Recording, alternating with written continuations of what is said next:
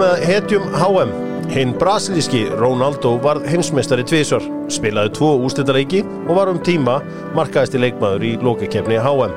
Hann vann gullboltann og tvítugur hafði hann í tvígang verið dýrasti leikmaður í sögu knattspyrnunnar. Ronaldo, hinn brasilíski, ein af hetjum HM.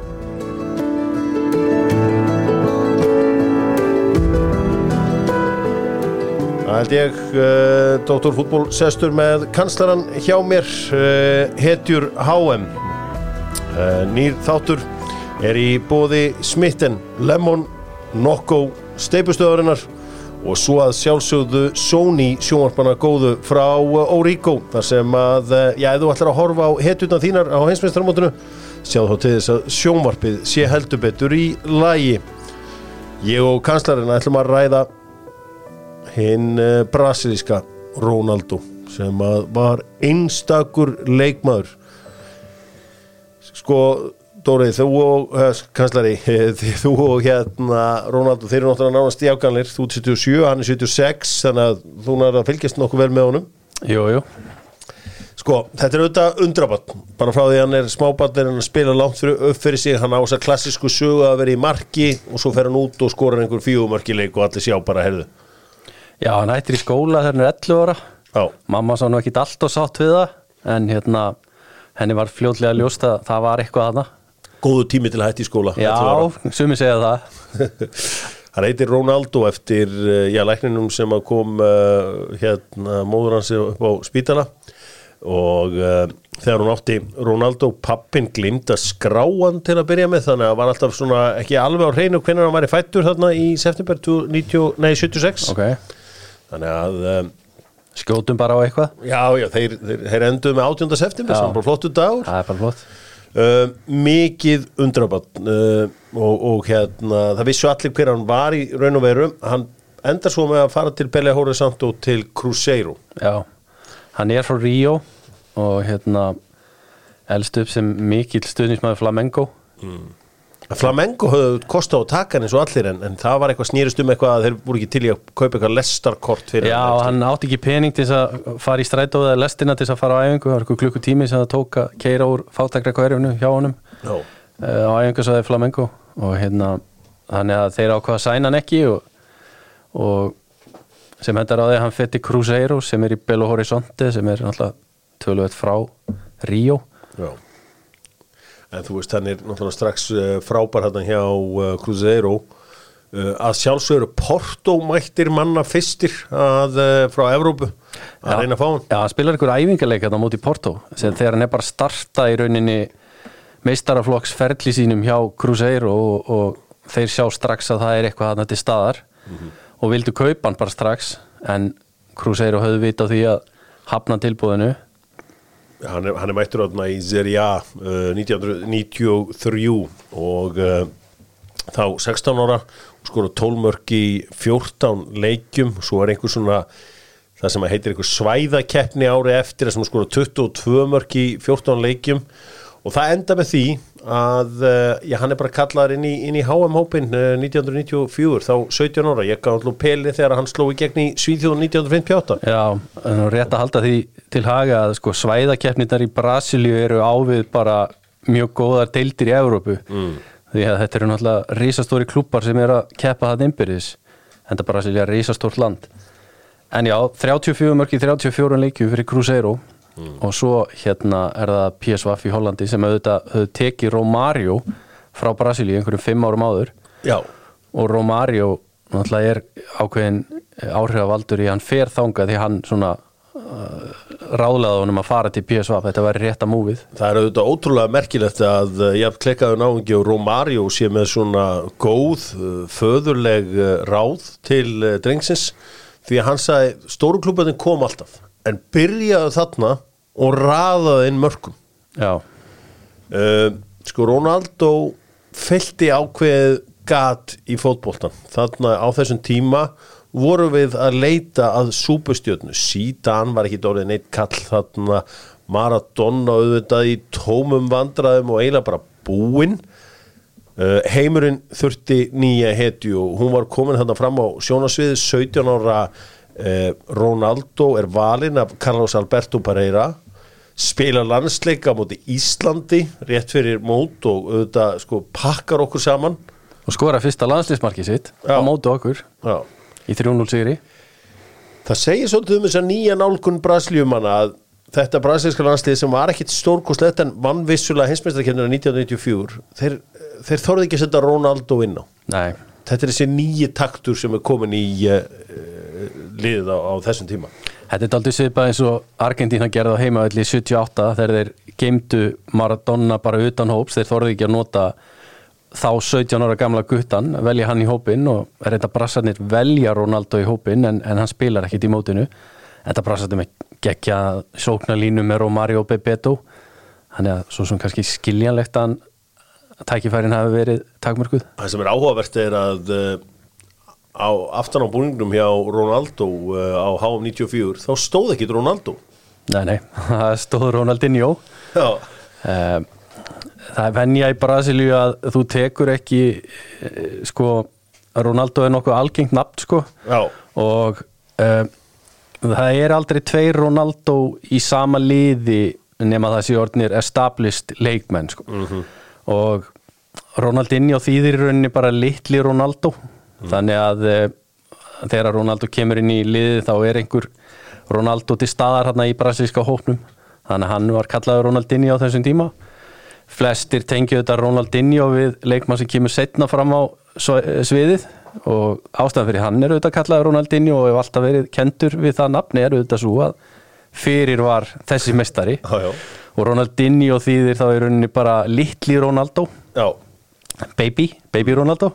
Þetta oft svolítið skemmtilegt í Suður Ameríku, mér finnst menn oft heita sömu nöfnunum eins og ég hef svona í gegnum einhvern veginn allt þetta skrólmanns netið að ég meina Luis Suárez, mér finnst ég hafa svona dottið á svona 30 slíka.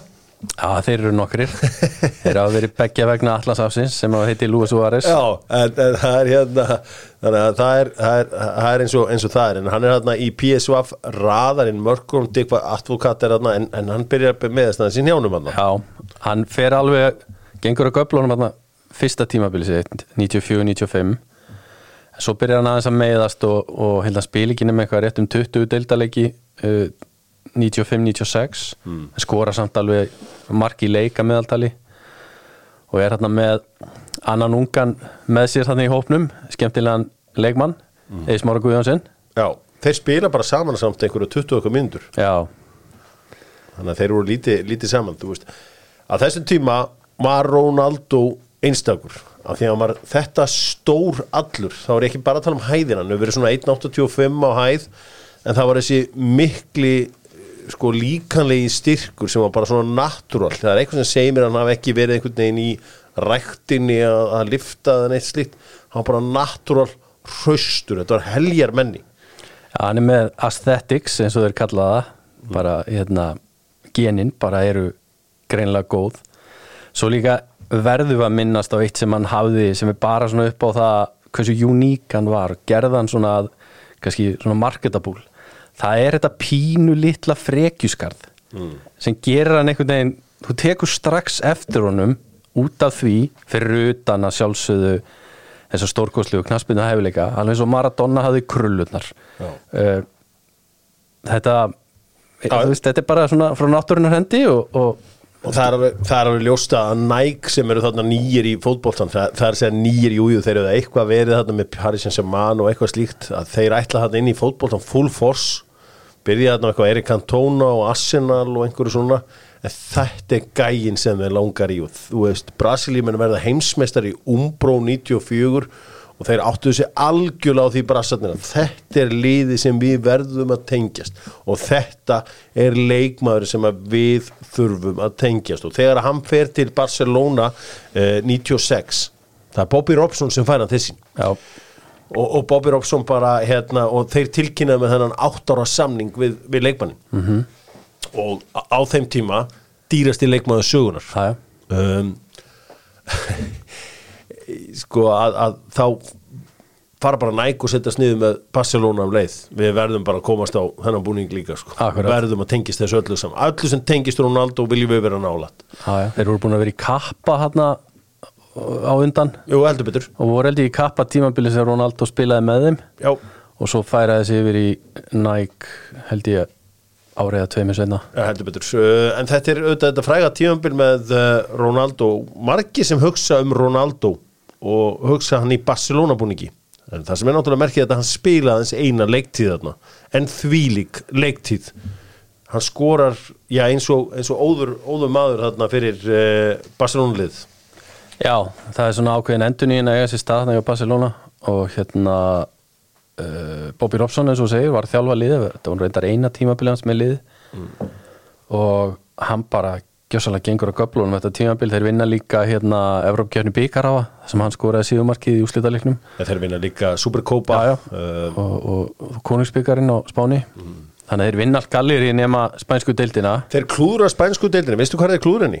Ég man það nú ekki. Það er í Alicante, þeir tapa fyrir Hercules og það er algjört klúður, hann skora 47 mörk í 49 leikjum fyrir Barcelona sko fyrir auðvitað krakka í dag sem eru náttúrulega búin að lifa Ronaldo og Messi tíman þá fær það ekkit eitthvað í magan við að heyra þessu tölur nei. En þetta á þessum tíma var þetta ótrúlegt sko bara George Weah þótti frábæri ef hann gerir 13 mörk eða hvernig sem það var Hann er síðast í gæinn til að skora yfir 30 mörk á einu tímabili í La Liga þangað til að Messi Ronaldo rugglið byrjaði og þetta voru svo rosaleg mörk sem hann var að skora þetta fræga mark í Compostela þar sem að bara Bobby Robson hélt hausinn á sig bara trúði ekki hverju hann hafi séð sko það er svo þetta mark hérna á móti Valencia sem að ég hef alltaf haft mest gaman að þar bara hleypur hann í gegnum bara vörð Valencia eins og menn séu bara ekki á svæðinu Otra vez Poyatos Valencia trata de llegar ao primeiro toque perdeu o balón, métese Ronaldo trata de llegar Ronaldo, lanza, gol que golazo acaba de marcar Ronaldo Þetta var svo klikkaði tími því að sko á þessum tíma sá maður alltaf bara börkin á Spáni í lok 11 frétta sem þá voru 10 fréttir klukkan 11 Já. og þá voru Evrópumörkin alltaf í lokin og þá var bara hvern mánudag þá beið maður bara eftir Ronaldo-markinu kannski að vísa sport á stöðu mögulega já, en þarna sko var hann að sóla mannskapin rjúk upp völlin og með knattekni sem maður hafði eða ekkit í raun og veru ekki séð áður Þetta er svo uník að sjá framherja með þessa eiginleika sem hann hafði hann gat bara keyrt á menn eins og hann væri kantari og svo bara svona gat hann fíblað upp úr skónum bara með einhverjum mjaðmahnykkjum eða einhverjum míniskærum svo er þetta hann eitthvað flikk sem ég man ekki alveg hvað kallast það sem hann þykist fara til vinstri en fyrir til hægri og svo öfugt sko og hann bara, þú veist, hann gat bara keyrt á hafsendan og þeir átti ekki breyki hann Þarna erum við stödd sumarið 1997 frábær saga sko, það sem gerist þarna og menn velt oft fyrir sér að Ronaldo feruðu þetta frá Barcelona til Inter ég held að það hefur verið gott fyrir hann persónulega því að það er auðvitað mjög auðveldar að skora á þessum tíma í La Liga en minn maður Louis van Gaal tekur við Barcelona þarna sumarið 97 sko hjá Bobby Robson fekk þessi maður alltaf frelsi sem hann vildi bara og bara Bobby Robson var ekki með neina reglur bara farðu það út og njóttu þinn og bara farið allt frelsi og öryggi sem hún vilt gerðu bara nákvæmlega sem langar að gera hann aldrei fengið að gera það hjá Johan Cruyff það er bara pottitt Hjá Van Gaal Nei, hjá Johan Cruyff sem hafði verið á undan Bobby Robson ég skil hann aldrei heldur fengið að gera það hjá Louis van Gaal Nei. Þarna fær hann hinn fullkomna þjálfara fyrir sig í Bobby Robson bara, hann bara segir bara þetta er bara þinn völlur og þú gerir nákvæmlega það sem þú vilt gera ég held að það verið gott fyrir hann að fara til Inter hins vegar er þetta ótrúleg saga hann fer á 28 milljónir dollara sem er þá langdýrasti leikmaður í heimi sem að myndi jafngildi einhverjum sko 400 milljónum dollara í dag ég held að þessi núverið eitthvað álíka Já, við förum í fótboltahagfræðina tökum það inn í þetta allt saman Já, það sem er máli er það að þeir fá bara símtal þarna forráðamenn Barcelona að það sé búið að leggja eitthvað peningin á reikningin þeirra og þeim bara, býtu hvað áttu við? Já, það er hérna komur einhverjar glórulösi miljardar af lýrum inn á þennan reikning hérna. Þeir bara, nei, ekki taka við þessum peningum og Barcelona fer í mál út af þessu því að þeir vildu meina þessi release-klása, það var svo auðvelt. Þú þurfti bara að borga þessa upphæð sem að stóð já. Og það mátti allir kaupa hann en börsungar vildu meina það að það væri bara lið innan Spánar sem ættu tryggjara þessa klásu. Okay. Það var engin fótur fyrir því og þetta fór fyrir rétti eða hvernig sem það var og bara var maður eindir eignar. Þeir voru náttúrulega búinir að vera í samningaviðræðum við hann nýjan samning eftir þetta overtímabil og það leit allt út fyrir það að hann væri að fara skrifin til nýjan samning. En Núñez forseti Barcelona á þessum tíma þótti harður í horn að taka á og bara hreinlega nískur og hélt fast budduna hjá Barcelona og þegar að þetta bara datt upp fyrir að gera við hann nýjan samning og þar með náttúrulega var hann bara laus, þannig séð þessi klásúla var ennþá til staðar. Rauninlega ótrúlega til þess að hugsa að þeir kaupa ná $19 milljónir 96 að þessi klásúla hafi ekki verið hærri heldur en 27 milljónir. Já, en það er samt náttúrulega, þú veist, það hélt bara enginn að gæti gert þetta. Nei. Já, hann fer þarna er eigandi Inter bara stuðningsmaður Inter. Moratti fjölskyldan eru bara geggjaðir stuðningsmenn Inter og á þessum tíma höfðu verið að kaupa Paul Ince sem var besti miðjumaðurinn í enska boltanum. Þeir höfðu keypt Zanetti, Roberto Carlos sem reyndar Roy Hodgson klúraði síðan frá klúbnum. Jú, sælla minninga. En sko Ronaldo mættu til Ítalíu og tekur yfir ítölsku deildina bara svona búm. Já. Þetta var bara það sem ítalska deildið þurfti. Þeir voru búin að sakna Marco van Basten hann í nokkur ár. Þeir þurfti að fá einhvern svona alvöru strækir og þetta var mjög skemmtileg keppni á milli hans og Batistuta sem voru náttúrulega aðal strækirarnir á Ítalíu á þessum tíma og Inter sem voru búin að vera í svona ákveðin í lagði í nokkur ár verða allt í einu bara hörku lið. En þeir reynda náðu nú ekki að landa titlinum þarna, allavega ekki á fyrsta tímabilinu. Nei, heldur betur ekki. En hann skoraði held ég 24 mörk í deildinni strax á fyrsta tímabili. Hann skoraði 25 mörk í fyrsta tímabilinu og skoraði 34 mörk í 47 leikjum í öllum keppnum og meðal annars vinnaði þarna UEFA Cup í París. Já, vinna Lazio í úrslitum 3-0. Það sem hann skorar svona signature mark, það sem hann fíblar Marchigiani, markur Lazio upp úr skónum þegar hann komin einn í gegn. Svona þykist fara til vinstri þykist fara til hægri og bara lappa frá hjá honum. Ég las einhvers staðar að 20% mörkum hans í Serie A hafi komið eftir hann sólaði markmann. Já. Hann sólaði alla markmann. Já, ég get alveg trúið því. Og bara, þú veist, þetta var bara einfaldast í heimi fyrir kallin, hann bara ítti boltanum til hliðar og sólaði markmann. Já, hann hafði bara, þú veist, togið svo að segja þetta er svona eins og tork skilur í bíl, það bara, þú veist hann er svo rosalega hraður, getur breytt hraða svo snögt, menn það ræður engi við þetta, hann þarf ekki nú að bara rétt að setja boltan fram hjá manninum og hann bara farið fram hjá hann sko. Förum aðeins á HM aftur og þetta er auðvitað eina hetjum heimsmeistarakeppninnar Ronaldo, þetta er fyrsta keppnin sem hann spilar í, það er 1998. Hann er frábær í keppninni. Hann er það og hann skora 4 mörk í keppninu eða ekki, allt í allt.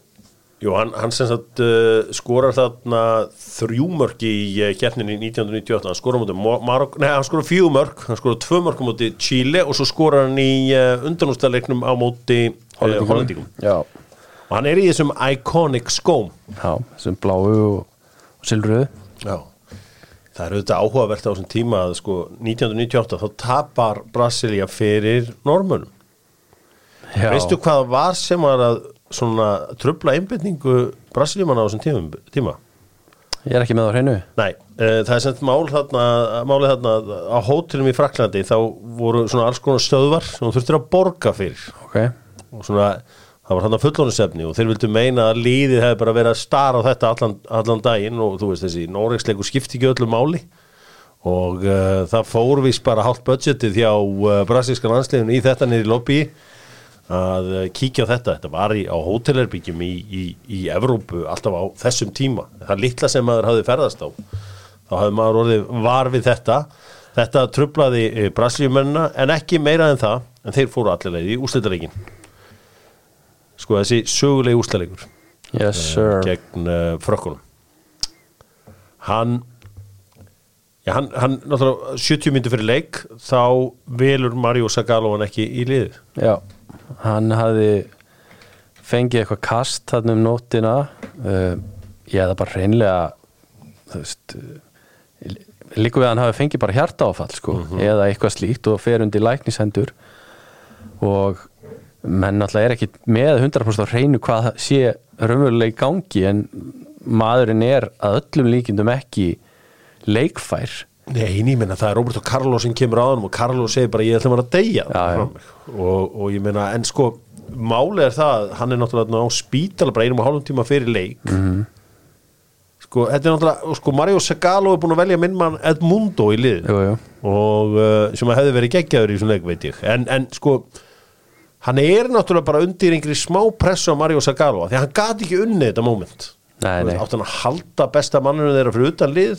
Nei og það var það náttúrulega og það fór náttúrulega fram rannsóknarna hjá þinginu á þessu öllu saman það var þingmaður í hérna Brasilíu sem sagði sko að ekki einu sinni Disney sko þeir seldi ekki einu sinni Mikka Mús en brasilíska landslið hefur verið selt til Nike sagði þingmaður því að allar samsæriskenningar í Brasilíu snerust að þessum Nike-samningi sem var sá langstæsti sem hafði verið gerður í sögunni það algjörlega á kristaltæru að Nike kom ekki nálægt þessari ákvörðu höfðu engan áhuga á því að láta manni spila þarna í engu standi til að spila Já, það bara tækifæris mennska í pólitíkinni að reyna að draga búa til eitthvað sökudólk en eins og læknir liðsins náttúrulega sagði að þú veist, hvað átti ég að gera þú veist,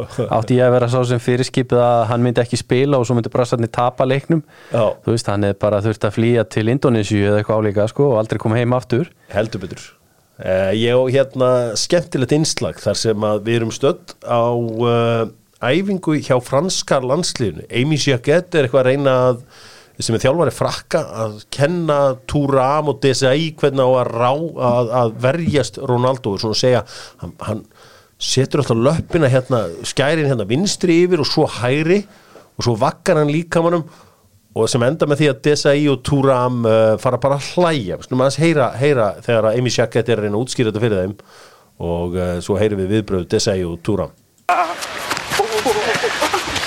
Le passement de Ronaldo de jambe, il est que d'un côté, c'est-à-dire il fait ça et il entraîne toujours du droit, jamais de l'autre côté. C'est-à-dire qu'il fait son passement du gauche. J'aime pas ça. De toute façon, à Milan, il l'a fait. La balle, tu la vois plus. Donc, qu'il part à droite ou à gauche, la balle, tu la vois plus. Je te jure, il fait fou. La balle, elle est où? C'est un magicien. Magician, töframaður og svo hérna Thuram, þetta Desailly sem kemur hérna fú það sagði bara, heiði, Amy Jacquet, þú veist ekki hvað tala þú aldrei spila við hann gæja þú veist ekkert hvað hann að fara að gera og svo haldaði bara áfram að ræða snilli Ronaldo þarna á HM eins 21 á skamall langbesti leikmaður í heiminum þeir auðvitað tapa þessum leikbrassarnir 3-0 og hann náttúrulega kemur þarna sko heimdaldi brotin eftir þessa keppni Já, þú veist, hann var samt frábær í keppni skilur, það bara þessi úrslitaleikur en hann hefur nú samt sagt seinna meir að, þú veist, hann hafi tapað leiknum en hann hafi unnið lífið sitt á þess, eða bara áttuna mögulega að halda lífi þennan sama dag, þannig að það var nú það sem skipti öllu máli Sko, þessi tímabil 98, 99, 99, 2000 og 2001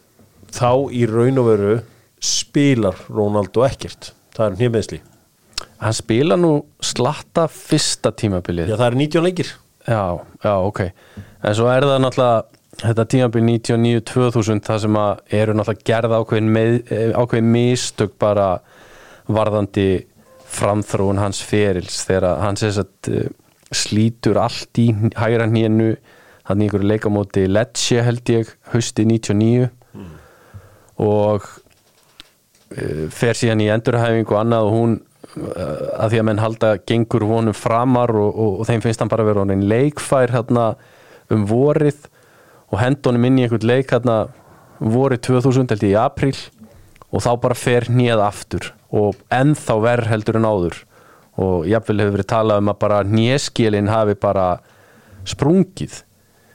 Já, hann hafði bara alltaf í miklu vandræðum minn hérna á sér Ronaldo þessi tími var náttúrulega því miður, það var lítið úr þessu sko, en 2002 þá spilar Inter eða hreinan úrslitaleikum titilinn og tapaði þarna fyrir Lazio og Ronaldo er á bekknum og þetta átti eftir að verða síðan kemur inn og þetta var síðasti leikur hans í sögunni með Inter, með Inter og þú veist, hann spilaði eitt tíma með Barcelona en hann spilaði eða bara sko ekki mikið fleiri deildarleiki með sko Inter þessi 5 tímabil sem hann var þar heldur en hann gerði sko það var kannski einhverju 20 leiki meira eða eitthvað. Hann skoraði held ég örugglega 42 mörk í fyrstu 54 leikjónu sínum með Inter í öllum keppnum en allt í allt skorar hann bara einhver 56 mörk í 90 og eitthvað leikjum með Inter þannig að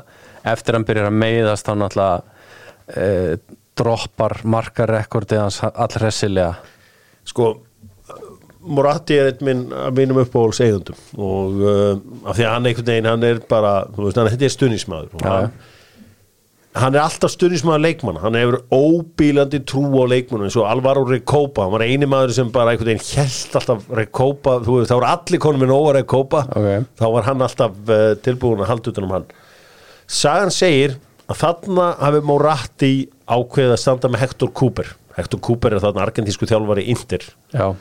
Það er ekki séns að hann hafi staðið með Hector Cooper í þessu móti hérna Ronaldo. Við förum auðvitað betur í heimsmeistarkeppnina 2002 þarna en Real Madrid eru þarna staddir á miðju Galactico skeiði. Búnir að kaupa Figo 2000, Zidane 2001 eftir að Florentino Pérez hafði tekið við sem forseti Real Madrid. Já, og það var ný stjarna hvert einasta sumar. Það eru auðvitað margar sögur af þessu. Hann skrifar þarna undir fyrir 46 milljónir evra. Þarna er evran kominn við Real Madrid. Málið var það að það var ekki komin eitt samkomulag við Ronaldo sjálfan. Og Ronaldo var alltaf þarna með hennan aðstoðamenn sinna, Rodrigo Praivo og hennan frænda sinn sem að frændans var svona eins og bróðir hans Ronaldinho var mjög mikið í fréttunum. Ok, gott og vel, þá búið að samþykja þetta frá Real Madrid en sko þau áttu alltaf vona á samningstilboði frá félaginu, frá Inter, Ronaldo og hans teymi fyrir miðnætti. Faxið fór aldrei í gegn eins og við höfum heilt margar sögur í fótboltanum. Ástæðan fyrir því að faxið fór líklega í gegn er líklega sú að þessi frændi Ronaldo var á netinu. Það er eina ástæðan sem að menn geta fundið fyrir því að hann var ekki, þetta fór ekki. Sama hvað var reynt að ná í hann á þessu hótel, þá er alltaf á tali. Hann bara innringi samband. Já, sko, þetta er náttúrulega GSM símar og allt þetta, en það er engin leið að senda þetta samningstilboð þegar hann er kannski bara að leika sér í slæmsokker eða hvernig sem það er. Það var ekki tækt að nota þannig að það var, en þetta er allavega einn sagan. Það var ekkert komið íðist í enn hana? Nei, heldur betur ekki. Og Ronaldo fer til Real Madrid. Já. Áður við förum aðeins í tíma hans hjá Real Madrid. Þetta er Ronaldo 25 ára á leiðin til Asíu á HM. Fyrir mörgum var hann búinn. En hann var man on a mission. Já, það voru ekki rosalega væntingar til hans persónulega fyrir þetta mót en hann ákvað að eins og þú segir, hann var man on a mission og mætir hérna með nýja klippingu í mótið og tekur hérna heimsmeistarakeppnina heldur betur með trompi. Þetta er einhver teiknimynd í einhver teiknimyndafígúra. Já, þetta er svona mangadæmi eða eitthvað svoleiðis. Já, þetta er eitthvað Mónika og hvort þetta sé hún var alltaf með svona topp fram á okay. Og þetta er þetta hárgreiðsla sem við allir þekkjum. Svo ég ætla ekki að gera lítið úr heimsmeistaratitli Brasilíumanna 2002, þessu ótrúlega afreiki Ronaldo sem hann skorar hérna 6 mörk og hérna er markaðistur. Eða byrju, var hann ekki röðurlega markaðistur? Jú, ég held að hann skora meira en Klose í svo móti. En málið er það. Já, bara Oliver Kahn sem tók á honum mögulega þrennu með að vera valinn maður mótsins. Já, það ringdi ekkit rosalega á landslið Brasilíu, eiginlega eini leikurinn sem var einhvern í smá hættu var England í áttalöguslu. Já, þessi vinna Tyrkina 1-0 í undanúrslitunum en það var einhvern veginn aldrei í hættu. En hann náttúrulega líka auðvitað með 2 stórkostlega leikmenn við hliðin á sér í framlínunni hjá brössunum í þessu móti. Rivaldo og Ronaldinho sem er þarna að koma upp sem nýjasta stjarna Brasilíumanna. Heldur betur 2002 í úrstæðinu, við erum stödd í Asíu. Cafu já partiu na velocidade, ele cortou pro meio, lá veio o Cleverson, Rivaldo saiu pro Ronaldinho, pé direito, bateu, Brasil!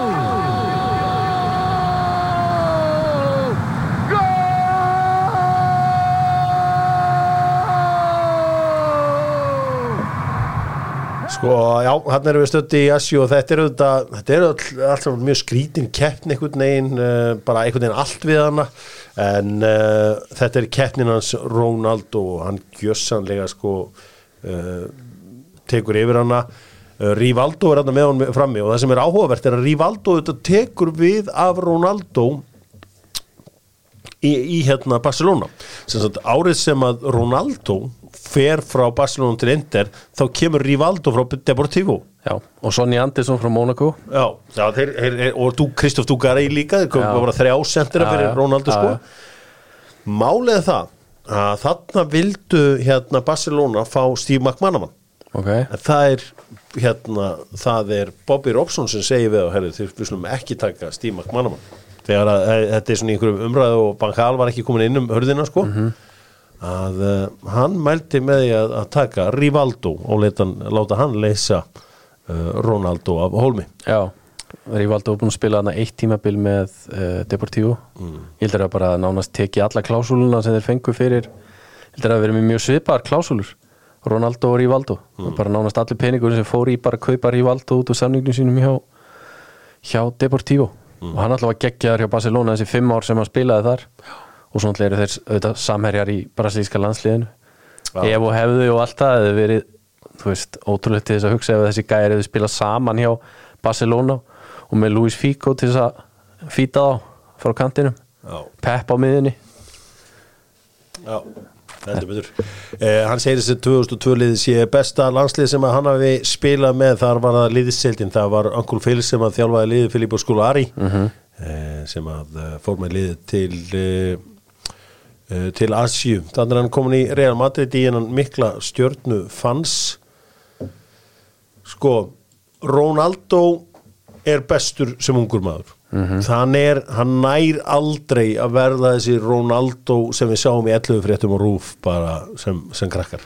Nei, meiðslinn alltaf ræn okkur því bara reynilega. Já, og kannski var það líka hvernig hann fór með sig, en þegar ég les hér tölurnar hvað hann var að gera hjá Real Madrid fyrsta tímabili, ég ætla að taka alla keppnir 44 leiki 30 mörg 48 leiki 31 mörg 45 leiki 24 mörg 27 leiki 15 mörg þetta er bara drullu gott sko.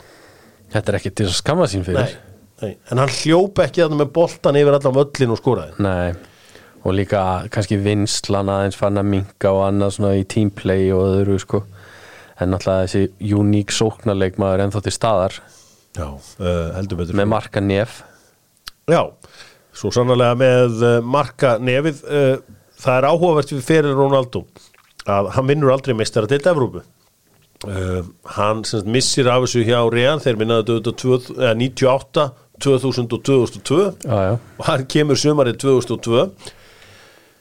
Sko, árið 2006 þá fer hann frá Real Madrid. Já, ársbyrjun 2007 þá seldu til AC Milan. Já, hann þakkaði öllum í klúbnum fyrir nema Fabio Capello. Já. Það var eini mann sem fekk ekki takk. Já. En Fabio Capello sagði að þetta hefði verið stórkostlegslega leikmann og það hefði áblóðið betri en sko portugalski Ronaldo ef hann hefði hugsað sig. Mikið til í því. Það er auðvitað sárt fyrir Ronaldo að þetta tímabil 2006-2007 sem hann fer til Milan og skora 7 mörk í þessum 14 deildarleikjum sem hann spilar er að hann má ekki spila í Champions League. Akkurat. Hann er cup-tight og þetta er pottið eitthvað sem að Bretin hefur náð að setja inn í meistaradeildina sko. Og hann kallgreið fær aldrei að vera þetta með í þessu öllu. Já, sem sagt vel að merkja að AC Milan vinna meistaradeildina þarna vorið 2007. Já. Og hann hefði þar að leiðandi þá verið í þeim hópi og geta sagst hafa unnið meistaradeildina ef ekki hefði verið fyrir það að hann var búin að spila með Real Madrid haustið. Já, mér finnst sko það er búið að afnema þessa reglu ekki? Jú, núna hefði hann bara mátt spila Pippo Inzaghi enda skora 2 mörk svo í úrslitareiknum í Aþenu á móti Liverpool. Sko mér finnst það tákgrænt að þessi Ronaldo sem fer til AC Milan er númer 99 því að þetta er ekki svo Ronaldo sem að við ólust uppið. Nei. Og hann líka kannski einhverju leiti hann var orðin aðeins breiðari þannig að það hafa kannski 2 tölur á bakinu í staðin fyrir bara 1. Ég veit það ekki. Þetta er eitt af þessu sem má ekki gera grínað í Brasilíu. Það er þyngd Ronaldo. En það ætlum við að sjálfsög ekki vera að gera grínað svona hlutum. Þetta er bara svona gera hluti til stundum. Sko máli er það að Michael Owen gerði eitthvað í hann góðlóðlegt grín. Ok.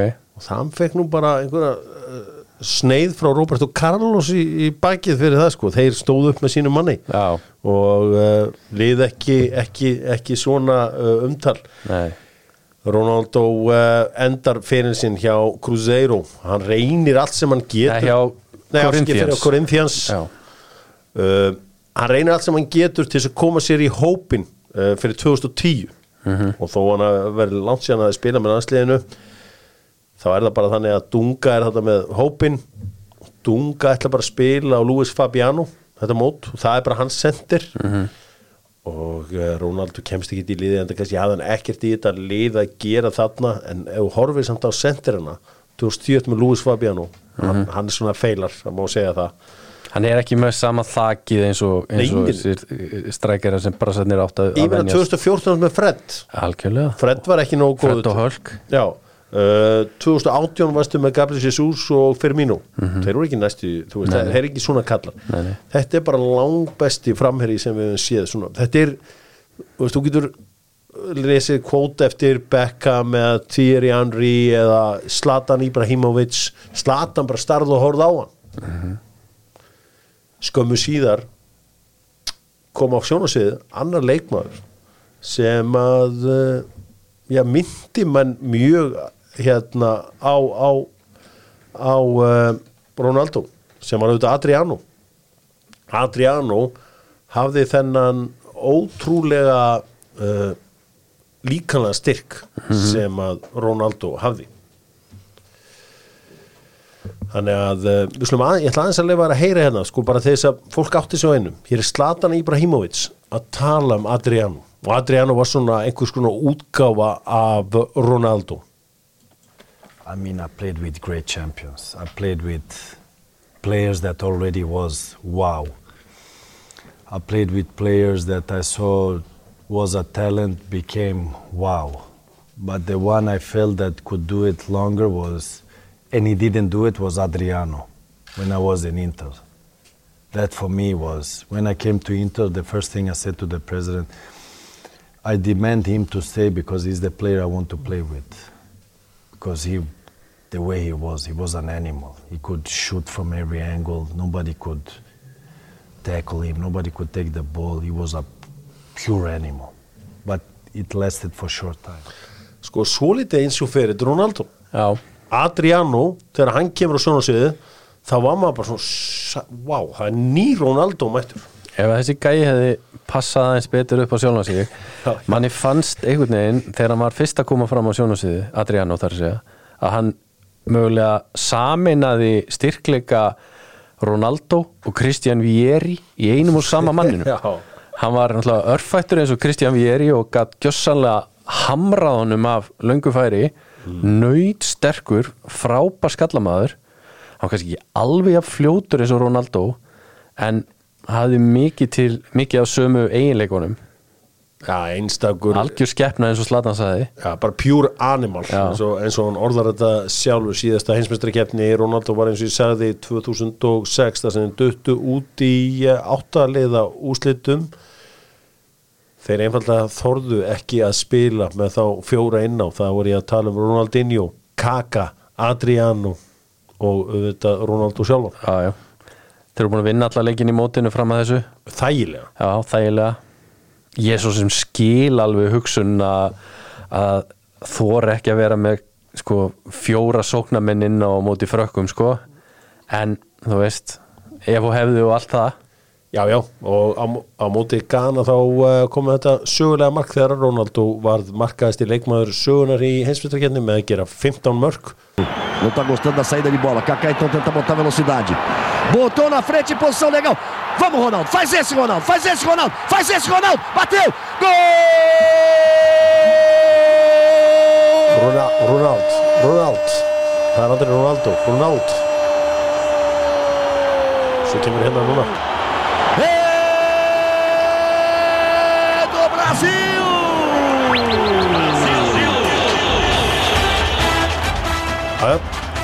Gol do Brasil Hann kallar Fenomeno segi Undrið og ég held að það sé ágætt að enda þetta á því Ronaldo þetta brasilíski Ronaldo aldrei kallar hann feita Ronaldo neitt slíkt því að þetta er náttúrulega Ronaldo Nazario menn sleppa með það Já Þetta er besti fótboltamaður í heimi svona í kringum aldamótin. Þetta er leikmenn sem er í prime núna svona 30 plus í heiminum þetta er leikmaður sem þeir horfðu á þegar þeir voru ungi menn. Heldur betur. Þetta er svo gæinn sem þeir vildu verða eins og. Ég meina, ég held að strengi sem núna eru 30 voru á toppmótinu 2002 Ég held að annað hver maður að vera með topp á þeim tíma Algjörlega. Spila með Ronaldo klippinguna Miroslav Klose sló síðan með Ronaldo og er í dag sá markaðisti í sögunni en hann gerði það í 4 keppnum meðan að Ronaldo gerði það í 3 HM hetjur við byrjuðum á okkar fyrsta manni Ronaldo og næst ætlum við að taka fyrir besta knattspyrnumann Ítala frá upphafi Roberto Baggio Kanslari, takk kærlega fyrir komuna við heyrumst aftur eftir viku